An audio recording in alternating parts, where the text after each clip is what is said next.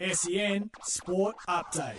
I'm Victoria Raptis and this is your SEN Sports News Update for car sales. Everything you ought to know. Prized recruit Jordan Dawson has become an instant Adelaide Crows hero, drilling a game-winning set shot after the siren in his first showdown against Port Adelaide. Dawson's goal gave the Crows a remarkable 4-point win at Adelaide Oval last night. Meanwhile, reigning premiers Melbourne have stormed home 29-point winners at the MCG. Ed Langdon's Goal of the Year contender leaving the crowd and teammates in disbelief. In the NRL, an 8-point penalty try has led the Panthers to a 26-12-point win over the South Sydney Rabbitohs. Panthers fullback Dylan Edwards pulled off a breathtaking chase-down tackle with just over 3 minutes remaining in the game. And the Cronulla Sharks have cruised to an easy win over the Newcastle Knights, running out 18-0 winners at PointsBet Stadium. That was your SEN Sports News Update for car sales. Sell your car the hassle-free way with the Car Sales Instant Offer.